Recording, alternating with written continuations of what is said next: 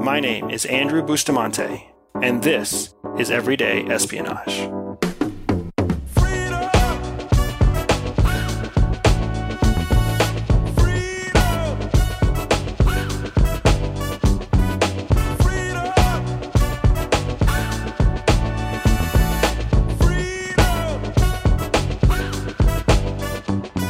I'm super excited to have you back again, GE, for us to talk about our next installment of Team Spy. I feel like our last conversation was just yesterday, and I'm still amped about it after watching recent events, but we've got to focus on something new. We're focusing on today. What are we talking about today? Today, we wanted to talk about cognitive distortions. Cognitive distortions. I feel like we've been throwing the word cognitive out a lot. We talked about logical fallacies being a cognitive block. So I hope that when we talk about cognitive distortions, we don't start to confuse people. What is a cognitive distortion? A cognitive distortion is a way that our mind convinces us of something that isn't true. They're inaccurate thoughts that usually reinforce negative thinking or emotions. You sound a little bit like an encyclopedia. I'm not going to lie. So how is that different from a bias? So a bias has to do with the way that you filter information that's coming in. A distortion is internal. So a distortion is a kind of filter that you see life through, basically. So like a bias is something that's wired into us. It's almost like an error in code if we were a computer. But a distortion is more like an error on the screen that we're using to watch the video. It's like a filter. Like if you put a filter on an Instagram or a filter when you're making a video with your GoPro, it basically like changes the warmth or the saturation. So basically everything you see through that filter. Mm-hmm. But it could still be true information, whereas the cognitive bias is actually our flaw in our logic. Right. So when you have a distortion and you hear a piece of evidence, then it's being shaped by the distortion. Right. Okay, so let's talk about a few examples. Well, actually, before we talk about examples, I want to talk about when we first discovered cognitive distortions, because you've been on here and you've told us before about the challenges that you have with anxiety. And I feel like the first time that you and I really learned about distortions was when we started deep diving into your anxiety. Do you remember that? Yes. And what we discovered is that distortions are common to all people. Everybody has a cognitive distortion. To put it in your terms, everybody has a filter that they use to look at the world. Mm-hmm. And that filter, those distortions, are built up over time, similar to a bias. But the difference is that our biases are something that we can see happening right away. We know right away when we're suffering from in-group bias. We know when we're susceptible to optimism bias. But a distortion is something we don't see right away. We only see it when we look back over our life. Right, in hindsight. In hindsight. And that's exactly how we started to kind of dig into your distortions when we were attacking your anxiety. And it's what we've done to dig into my distortions over time too, because like we said, everybody is susceptible to distortions. And distortions make a big corner part of the training that we give people in OpThink. And I think it's one of those kind of eye-opening studies that we offer folks to really understand how our mind works. Because if you understand that you have distortions, the reason that's important to me is because it means other people have distortions. And once you acknowledge that everybody has a distortion, you start to realize the informational advantage, the tangible, tactical advantage that comes from understanding yours and looking for the distortions in others. I'm going way off track from where you wanted to go with this. I apologize. So let's just jump into a few examples that come to your mind.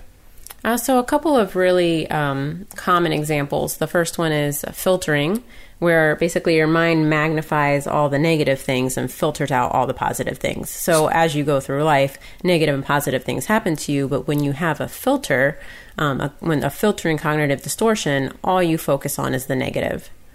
So as an example, if I were to if I were to buy a new pair of pants and go walk around on the street in a new pair of pants, and I were to have like 7 people come up and say, "Hey dude, I like your pants," I would feel good until I met the one person who said, "Oh, did you for real buy those pants?" And then right away, I would basically discount all 7 compliments and I would focus exclusively on that one person who questioned my decision, because that would be a filtering distortion, right? I would focus on the negative feedback. Right. And if you didn't have that distortion, you might either question that person and be like, oh, why don't you like my pants? Or you might just write them off and be like, well, the last 7 people liked my pants, so no big deal. I feel like this reminds me of when my mom was cooking when we were growing up. She used to cook, and I remember when my mom was a bad cook. Mom, if you're listening, I'm sorry. I know that there's baggage here between us, but my mom used to be a bad cook, and it was because she was working all the time. And as she has kind of progressed in her career up through the ranks to become CEO on her own, my mom's a great cook now, right? I think once the kids left the house and she actually had time to focus on cooking correctly, she became a really spectacular cook. And I will never forget sitting around the table one day, my mother, she made steak. And she used a fish seasoning, like a dill-based seasoning, on the steak. And we sat there, and my dad took a bite of the steak and told my mom it was great. And my 2 sisters both took a bite of the steak and looked at my mom and said, Mom, the steak is great. And then I took a bite of the steak and I said, Mom, it tastes like fish. And she was hurt. I mean, it really hurt her feelings. And it's interesting to me because what happened in that situation was that my dad and my sisters obviously were protecting my mom's feelings. And then I was the one that kind of spoke truth to power. But if I would have been able to not do that, then we would have had a consistent, unified voice that told my mom the steak is good. Whether it was good or not, it was just my opinion that it tasted like fish. But here, we saw what happens when that filtering bias takes over. Dad made mom feel good. My sisters made mom feel good. I'm the one that said it tasted like fish. And which one opinion did my mother focus on? Mine. And it really hurt her feelings. So I'm very sorry for hurting your feelings that day, Mom. But that was your filtering distortion, not my responsibility. What are some other distortions that are out there? So another one we see all the time is all or nothing thinking, otherwise known as black and white thinking. Basically, where a person, everything is either good or bad. You're a failure or a success. There's no shades of gray in the middle. There's no steps along the way of I'm getting better. You're either good or you're bad. And where do you see that play out? I think, I think you see a lot of times with parenting, honestly, where parenting is a journey, right? And every parent knows this. It's a journey, and there's ups and downs, and your kids learn when they want to learn, and sometimes they learn things you want to, sometimes they don't. But at the end of the day, you might look back and be, you might have the most wonderful day with your kids, and then at the end of the day, bedtime temper tantrum, and you're like, I am the worst parent. And part of that is filtering also, right, that we just talked about, where one negative thing happens and you're focused on it. But another part of that is that, because your kid can't read a book at 3 years old, doesn't mean that you're a bad parent. Like, it's a journey. Another example that we have talked about is being business owners. Oh man, that's exactly where my brain was. I was totally thinking about how that feels like being a business owner, because being a business owner also feels like being a parent. That's true. It's like, here's this little baby that just needs me and I can't get away from it. And even if I could, I don't know that I'd want to get away from it. But yeah, with business especially, I feel like every decision is this all or nothing decision where you're like, okay, I'm ethical or I'm not ethical. I understand or I don't understand. I'm a terrible marketer. Wow, I'm a really good marketer. Like, it's this really hard filter to get through because you are constantly all of one or none of one. And there's never that journey, that, to use your phrase, right? The journey between the two sides of those two extremes. So is there a specific cognitive distortion that you want to dig into today? So the one I really wanted to talk about today is one that I also think you'll see. I think we've all been seeing it actually over this past year, if my Facebook feed is any indication. And it's emotional reasoning. It's the filter, right? So it's, you assume that your negative emotions reflect the way that things really are. Well, it's not just your negative emotions, right? Like, I think this is a great subject, because True. Emotional reasoning is basically the distortion that allows us to filter incoming information through whatever predominant feeling we have at the time. Correct. So if we are feeling something good, when that information comes through that filter, we associate the good feelings with the information, and vice versa if we feel bad. If we feel scared, if we feel betrayed or if we feel alone, right? That's emotional reasoning, correct? We reason the information through the emotion we're feeling. Right. But then we forget that feelings are not facts, and that we have to objectively look at facts and look at evidence, because again, feelings are not facts. What we feel is not reality. That's interesting. Yeah. Feelings are not facts, I think, is a fantastic little mnemonic that we can use to remember things. So where my mind goes, and you can feel free to correct me if I'm wrong on this, but I feel like this is so relevant right now because of the election season. Yes. We just had, in real time, we just had the Republican National Convention end. Just last week or a week and a half ago, we had the Democratic National Convention end. And both of those conventions, when you watched them play out on TV, I am feeling I am feeling like it was just a giant exercise in emotional reasoning. You put up these dynamic, emotional speakers to speak to a crowd, to speak to an audience, to instill an emotion, and then communicate information through that emotion, almost intentionally to trigger that emotional reasoning. Right, because those types of conventions, when people have rallies, when people have conventions, it's a kind of marketing. And what does marketing love to use? It loves to use emotions, because emotions stick. If they had those types of conventions and rallies and all they did was spout out statistics and facts, would you remember any of that stuff? You probably wouldn't. I mean, the average person is probably just going to listen to it as a drone in the background and then turn it off. But when they appeal to your emotions, that sticks with you. That really resonates. And then if you have the cognitive distortion of emotional reasoning, suddenly those emotions you're feeling become real. They become how things really are.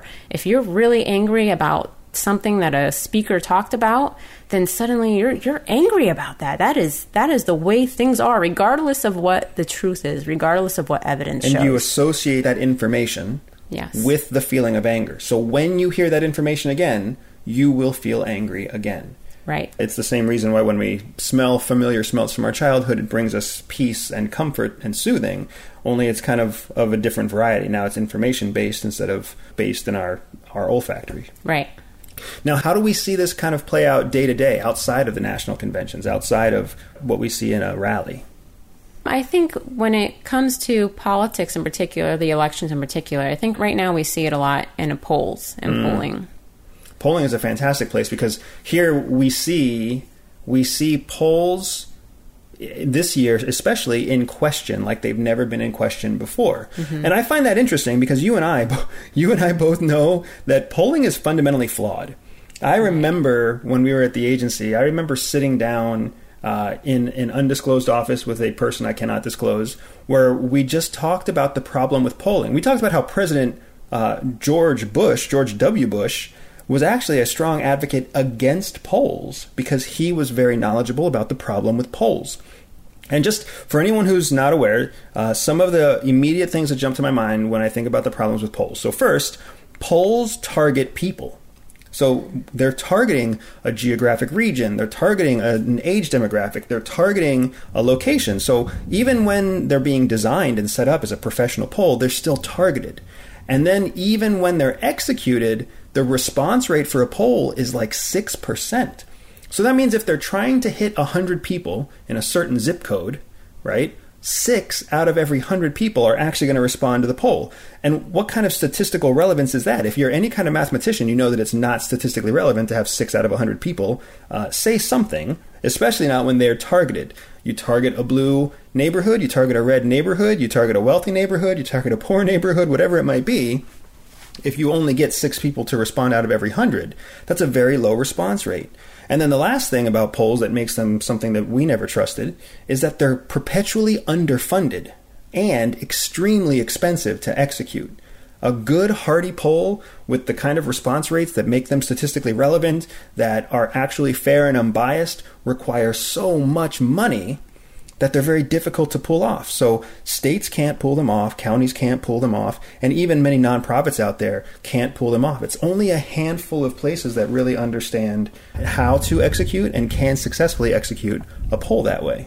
And I think if you know all of this information about polls, so you know the caveats behind polling, you know how it works, you understand the standard deviations, if you know all of these things about each specific poll that you're looking at, then that's fine because you're taking it with a grain of salt. But the way that polling numbers are presented to the public, they're presented as the way it is, as facts, as representative. And then oftentimes they are presented in a way with emotion, that have emotions linked to it, that are trying to trigger emotions. Yeah. Look at how much of the country is displeased with our current president. Look at the number of, false instances of XYZ. Or here's the number of people who want to see a new president, and here's the number of people who don't want to see a new president, and, whatever it might be. There's always an emotional piece to the way the poll is presented. Now, we're talking about professional polls, right? And what I find interesting is there's kind of like to every government, there's a shadow government in the conspiracy theorist world. There's always a secondary poll. And I feel like that secondary poll is not a poll that people think about often. Do you know the poll I'm talking about? I believe it's called a horse race poll. Yes, the horse race poll. Right. Can you give us an idea of what the horse race poll is? I believe horse race polls are informal polls. Yeah, they're informal polls that basically run parallel of a formal poll. So as an example, right, let's say that you were to ask 10 people at the table who they're going to vote for. Okay, and at this particular table, your 10 friends, 5 of them say they're going to vote for Donald Trump, 5 of them say they're going to vote for Joe Biden. Okay, great. That's your formal poll. Now, if you go and you ask the same 10 people, okay, guys, so now we know who you're going to vote for, but who do you think's going to win? Now, all of a sudden, you've got 7 people who say one person's going to win, and 3 people say that the other person's going to win. So the horse race poll here is not a poll based on their individual action, right? When they were put in a place where they had to take action, who do you want to win? They say one person. But when you ask them an emotional question, when you ask them who do you think will win, all of a sudden anger and hope and doubt and distrust, all of those emotions start to take over, and they answer differently. And that's what we're seeing right now, too. We're seeing horse race polls pop up all over the place if you know to look for them. Because that horse race poll is essentially the poll that proved to be true in 2016. And it's the poll that everyone's so afraid of seeing play out again in 2020. What if the official polls say so-and-so is going to win and so-and-so is going to lose, and then at the end, it's the opposite way around? And I think the danger there with these types of polls that play on emotional reasoning is that it can keep people from going out and voting and being heard. If somebody feels like their vote isn't going to count, or if somebody feels like the opponent that they don't want to win is going to win anyways, they won't even try. They won't even try because they'll just feel overwhelmed and hopeless, and they'll think that the situation is actually hopeless, when in reality it's not. In reality, nobody knows how it's going to turn out. Yeah, because polling, and the great secret behind polling is that it's not supposed to be telling us the future. It's not like going to a fortune teller. It's actually supposed to be a mathematical representation of probability. So in a poll, anything is possible. The numbers are just telling you a probability. There is a 54% probability that so-and-so will win, but that also means there's a 46% probability that this other person will win. That's the magic of polls. They're probabilities. They're not telling you anything with certainty. Right. So then anytime that you feel a strong emotion towards something, that should always be a trigger for you to call out that emotion and try to identify if you're doing emotional reasoning. Because emotional reasoning may sound rational and accurate, but it's not. It's emotional, and you have to remember that. So the key is to call it out. I'm feeling angry. I'm feeling hopeless. I'm feeling really excited. And then identify why. What is the objective evidence that you're using to back that feeling up? Because remember, feelings are not facts. And if you're not objectively looking at the facts and the evidence, then what you're doing is emotional reasoning. And similarly, whenever you're dealing with someone who you suspect is demonstrating signs of emotional reasoning, for example, you bring up a piece of information and immediately changes their mood, recognize that that person is acting in an emotional way. they're not a bad person. They're not a flawed person. They haven't been tricked or duped. It's just that they're looking at the world through a lens that's naturally wired into their minds. That is emotional reasoning. That's not something to be hostile about. That's just something that we're all learning to kind of deal with, and it's especially preyed upon during the election season. Right. All right. Awesome. Yeah. So I love this conversation. I love the way that these team spies are going when it comes to talking about the elections, how to master information, how to take control, and how to kind of rise above all the noise that we're hearing all the time. So today, our conversation about cognitive distortions, specifically about emotional reasoning. We talked about all or nothing thinking, or black or white thinking. Mm-hmm. We talked about the filtering effect. These are all cognitive distortions that are actively going on in our mind. People who suffer from anxiety are especially prone to these distortions because it's hard for us to just rule them out when your natural wiring is one that kind of leans towards one of these cognitive distortions. So there's tons of them out there. You can find them if you look them up online. OpThink goes into our course. OpThink goes into some of the most common and most detrimental cognitive distortions that people suffer from.